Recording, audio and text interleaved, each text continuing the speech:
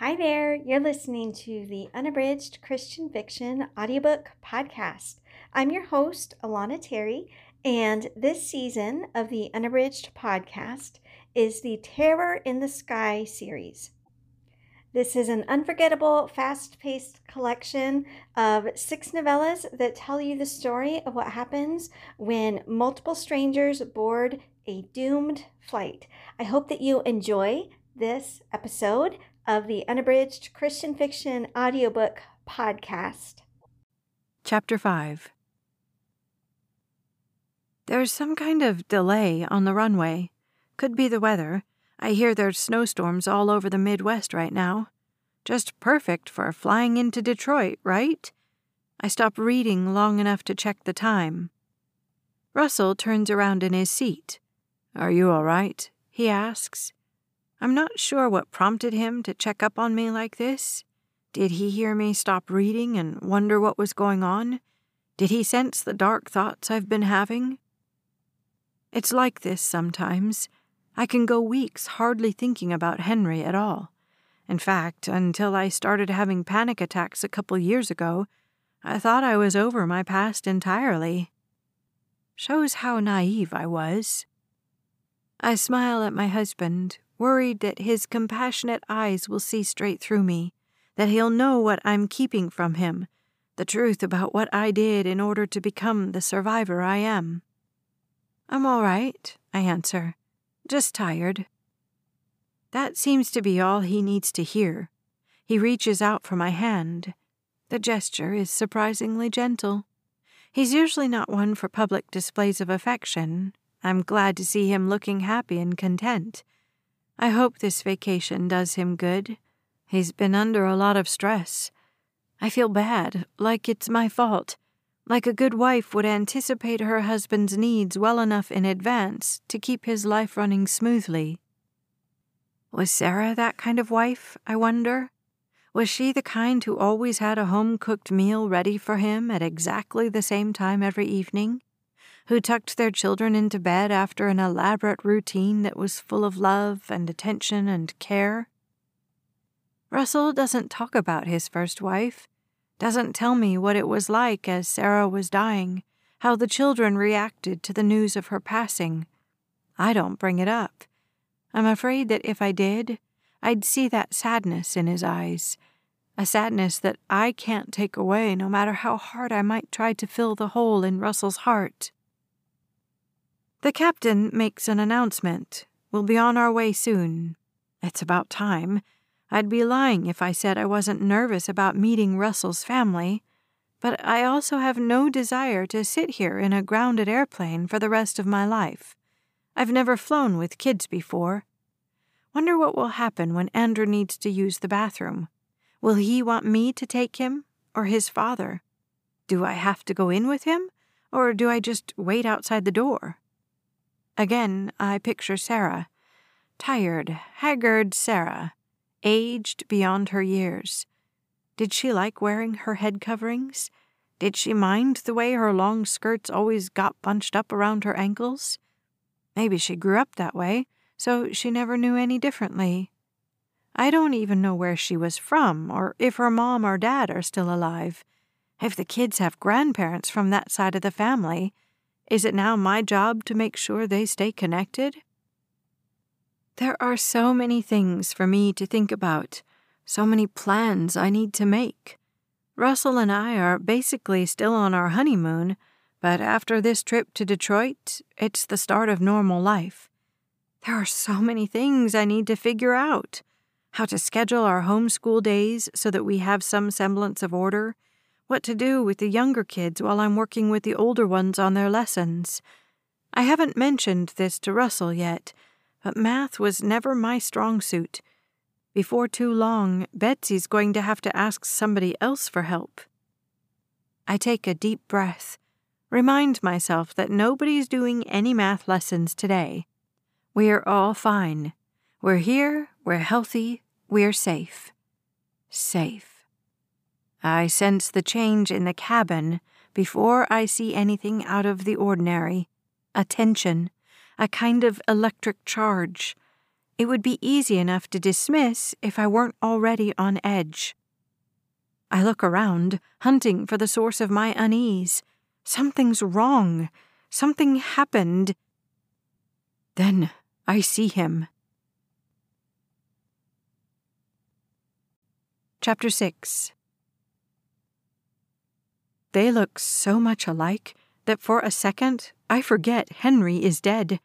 I suck in my breath, repeating the truth to myself like a soothing mantra. Henry Harris is dead, which means the man who just stepped onto this plane isn't my captor. He can't be. But he looks so much like him, from his unshaven face to his beer belly to that gaudy Hawaiian shirt. Henry is dead, I tell myself. Dead. He can't hurt me any more. He can't reach me at all. This man isn't Henry. And then I see the girl traveling with him, the fear that looks so familiar behind her haunted eyes. She doesn't belong with him. I stare at the other passengers. Don't they see?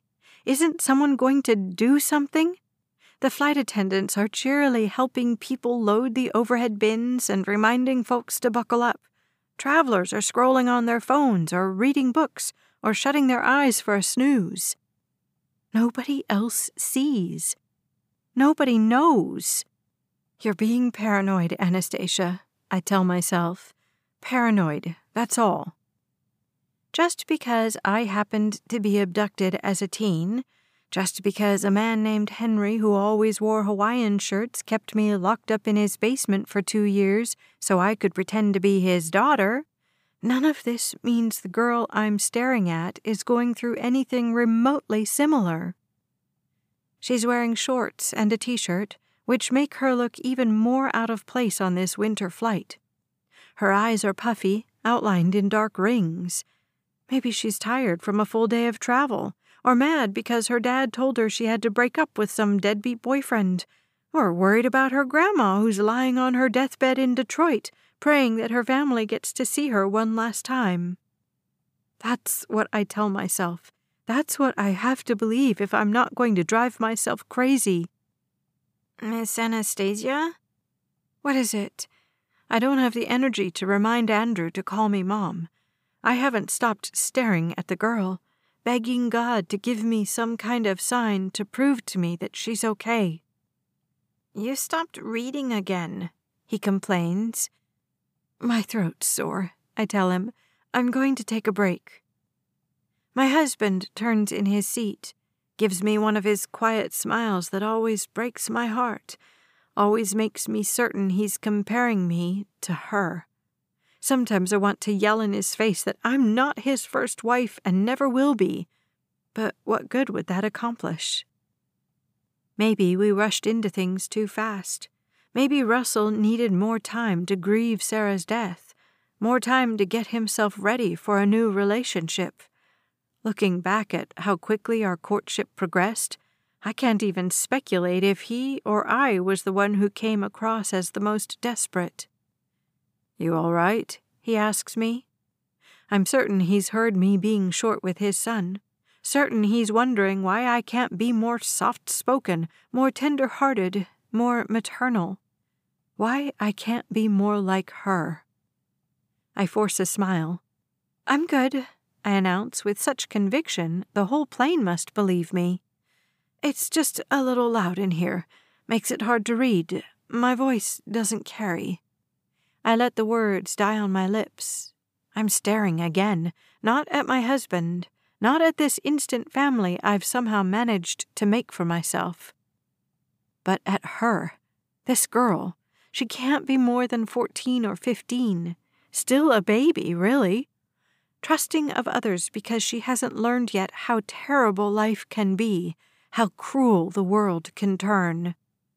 Happy because she doesn't know about Henry's basement. She hasn't been there yet. He hasn't taken her. But he will. My throat seizes shut. For a second, I picture myself jumping out of my seat and demanding to be let off this plane. Running off, getting lost in the crowded airport. I'll write Russell an apology in a few weeks. Once I've decided where I'm going to go, what I'm going to do, I'll apologize to the kids, too. Tell them I'm so sorry, but I just can't be the kind of mommy they need. But I don't. Instead, I sit here trembling in my seat. I'm buckled in, my family surrounding me. I have their snacks in my backpack, Betsy's pajamas thrown in too. There's nowhere for me to go. Nothing I can do except remember. Remember the nightmare, the trauma, the terror. Remember everything I've tried so hard to run away from. I've done a good job forgetting. At least I thought I had. Thought I moved on. When I didn't tell Russell about those 2 years in Henry's basement, it wasn't because I wanted to lie or mislead him. It was because, in my foolishness, I actually believed I'd gotten over it, that my love for Russell and my newfound faith were enough to counteract my past, erase the trauma. I felt so happy with Russell, so alive. I thought that meant I was finally healed, that I could finally forget. Except now, I remember. I sit here, trapped in this seat, my hands gripping the armrests, the flight attendant still bustling back and forth to get everything ready for takeoff. And I remember everything. Chapter 7. He says his name is Henry Harris. But you can call me Dad, or Daddy, whichever you prefer. She tells him she wants to go home, and he lets out a soft chuckle. This is your home, Jennifer. She's already learned that she can't correct him. Can't tell him that her name is really Anastasia Reynolds, that she's never heard of Jennifer before, and has no idea what happened to this poor daughter of his. How long has she been here? It's hard to know because all the windows in this basement are boarded up. She has slept on and off, but has been gone for hours or days. Could it be weeks? At one point, he knocked her unconscious. Her head hasn't felt quite right ever since. You're lucky, he tells her after she wakes up. It could have been a lot worse. He bandages a cut on the back of her head and says, his voice full of regret, You remember what happened last time, don't you? She doesn't remember a last time because there never was a last time, except she's smart enough not to tell Henry this. So instead, she nods and lets him pet her blood-stained hair as he starts to cry and tell her how happy he is now that they're together again. You forgive me, don't you, Jennifer? And she tells him that she does. She learns to lie. As the basement grows colder and colder with the chill of winter, she begins to forget that there ever was a girl named Anastasia Reynolds, that there ever was a world outside of the cement prison, a world of snowflakes and ice skating and steaming hot chocolate fogging up her glasses while she takes dainty sips, careful not to burn her tongue. She forgets that somewhere is a mother and a father desperate for her safe return, a mother and father who might even assume she's dead by now. As long as they don't think she ran away. The cold that seeps into her soul becomes intolerable. She finds herself thankful for the nights when Henry can't sleep and brings down his blanket and joins her in the basement, tells her stories about her childhood. Remember when Grandpa pitched you that softball and you broke the neighbor's window? He told you to go and apologize to the owners because he knew they couldn't be mad at a girl as cute and sweet as you. Remember that? And she tells him she does. Tells him so many times that every once in a while she dreams about being that same little girl, standing on a doorstep she can recall in vivid detail, explaining to a tired-looking housewife that her grandpa was pitching and she accidentally broke their window. Anastasia never played softball, but Jennifer did. Sometimes Henry even brings down the photo album and shows her pictures of her childhood. "That's your best friend, Shauna," he says. "She's living in Chicago now, married to some big-time businessman. I saw her dad at the hardware store the other day. Says they're expecting their third kid. Isn't that great?" And Anastasia feels somehow happy for Shauna, this best friend she never knew, this grown woman whose life has no resemblance to her own, this mother of 3. There are times when she wants to cry for Henry, when she looks at this pitiable old man, so alone, so lost in the past.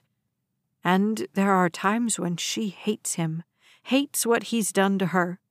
She's grown so skinny, she can feel her hips stabbing the cold cement floor at night when she tries to sleep. She hates the smell of his body odor, but knows that she's even more unkempt than he is. Some days, she's certain she could kill him. Other days, she falls asleep crying, her heart aching for this lonely old man. There's murmuring on the plain. My breath returns to me in a rush. I haven't had a flashback this vivid since long before I met Russell. That's why I was so sure I was doing better, so sure it wouldn't matter if I told him or not. I stare at the middle-aged passenger ahead of me. He's in the aisle, fidgeting with an overhead bag, and when he raises his arms, his hairy stomach pokes out from beneath his Hawaiian shirt. I wonder for a minute how I could have ever confused him with Henry. Henry wasn't that heavy, for one thing. Not that hairy, either. And this passenger is too young. Besides, I remind myself, Henry is dead. Henry is dead, so I have no reason to keep on thinking about him. No reason at all. The children are getting restless. The flight attendant is shutting the last of the overhead compartments. That means we'll be taking off soon. Once we're in the air, I think I'll finally be able to relax. I'm flying to Detroit.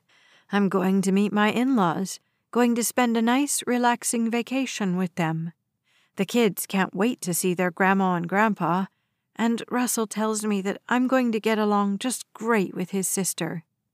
Life is good. I have everything I ever wanted. A husband who loves me, a strong and healthy family, the freedom to travel around and take time off to spend with relatives. I'm safe. I'm healthy. And I can't let these scars from my past bubble to the surface and threaten everything I've got going for me right now. Thanks for listening to the Unabridged Christian Fiction audiobook podcast. This has been the Terror in the Sky series, written by me, Alana Terry, and narrated by Becky Dowdy.